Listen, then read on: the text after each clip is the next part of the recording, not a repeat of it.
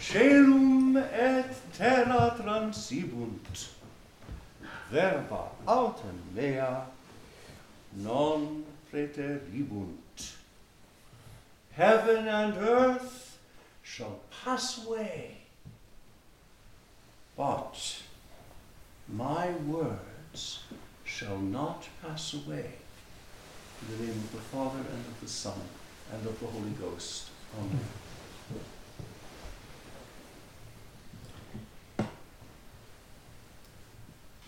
These November days are very short, and these November nights are very long. And even during the daytime hours, there is not very much light. And this makes us want to do what? To sleep. To sleep. We are all sleepy in the month of November. And the church, with a very astute sense of our human condition in this month of November, begins a series of 5 prayers, collects, that open with the word, wake up! Did you know that? Wake up! So we're going to have 5 collects that begin with the word, wake up! Or if you want to translate it another way, you might say, stir up! Today is in fact the traditional day to make the Christmas pudding. And it has to be well stirred. Stir up. Today is sometimes referred to as Stir Up Sunday.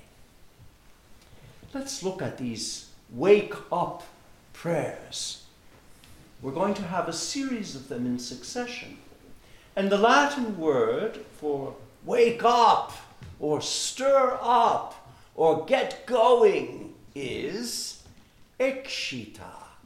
Excita, from which we have our word excite. So we might say that we begin today a very exciting season of the church year. And this because so many of the collects will begin with the word excita, wake up. Now, let's look at the collect with which we opened today's Holy Mass. It begins, excita, wake up, we beseech thee, O Lord, the wills of thy faithful people. This is an interesting petition to make. Do you know what it is to have a sleepy will? To have no motivation. Have you ever had a day when you feel like doing nothing? When you just want to lie in bed? And so, we pray today, asking our Lord to wake up our wills, to give us incentive and movement, to get us going. That's what we ask for in this prayer. It's like getting certain children out of bed in the morning for school. We have to get them going. And so we pray, stir up the wills of thy faithful people, we beseech thee, O Lord. Now, how is God going to wake up our wills? How will he do that? Will you expect our Lord to come and give you a good shake? I don't think so. But our Lord wakes up our wills by the action of his grace. By the action of his grace. Grace is that operation by which God gives us a nudge and gives us enough desire and enough strength to respond to him by putting one foot in front of the other, or if you want to use the image of getting out of bed, by putting your first foot on the floor. So we ask our Lord in today's collect to stir up, to wake up our wills, that we may more earnestly seek the fruit of good works, that we may get going, because the time is short. Because the time is short. Our Lord would have us understand today that life is short, just as November days are very short. So it's time to get going.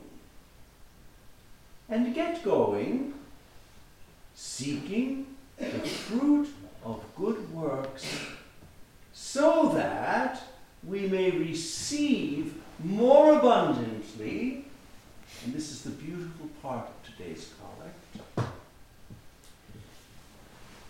our Lord's healing gifts, or if you will, his remedies. His remedies.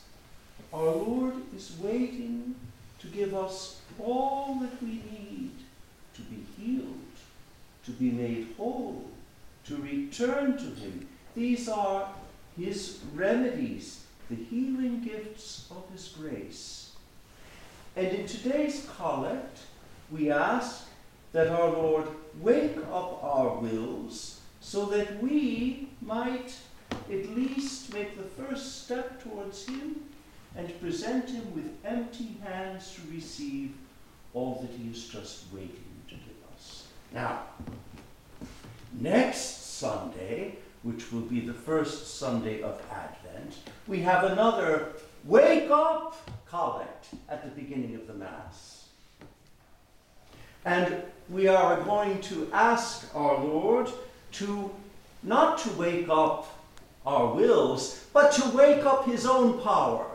It's almost as if we, poor human creatures, sleepyheads that we are, during these winter months, think that God must also be taking something of a snooze.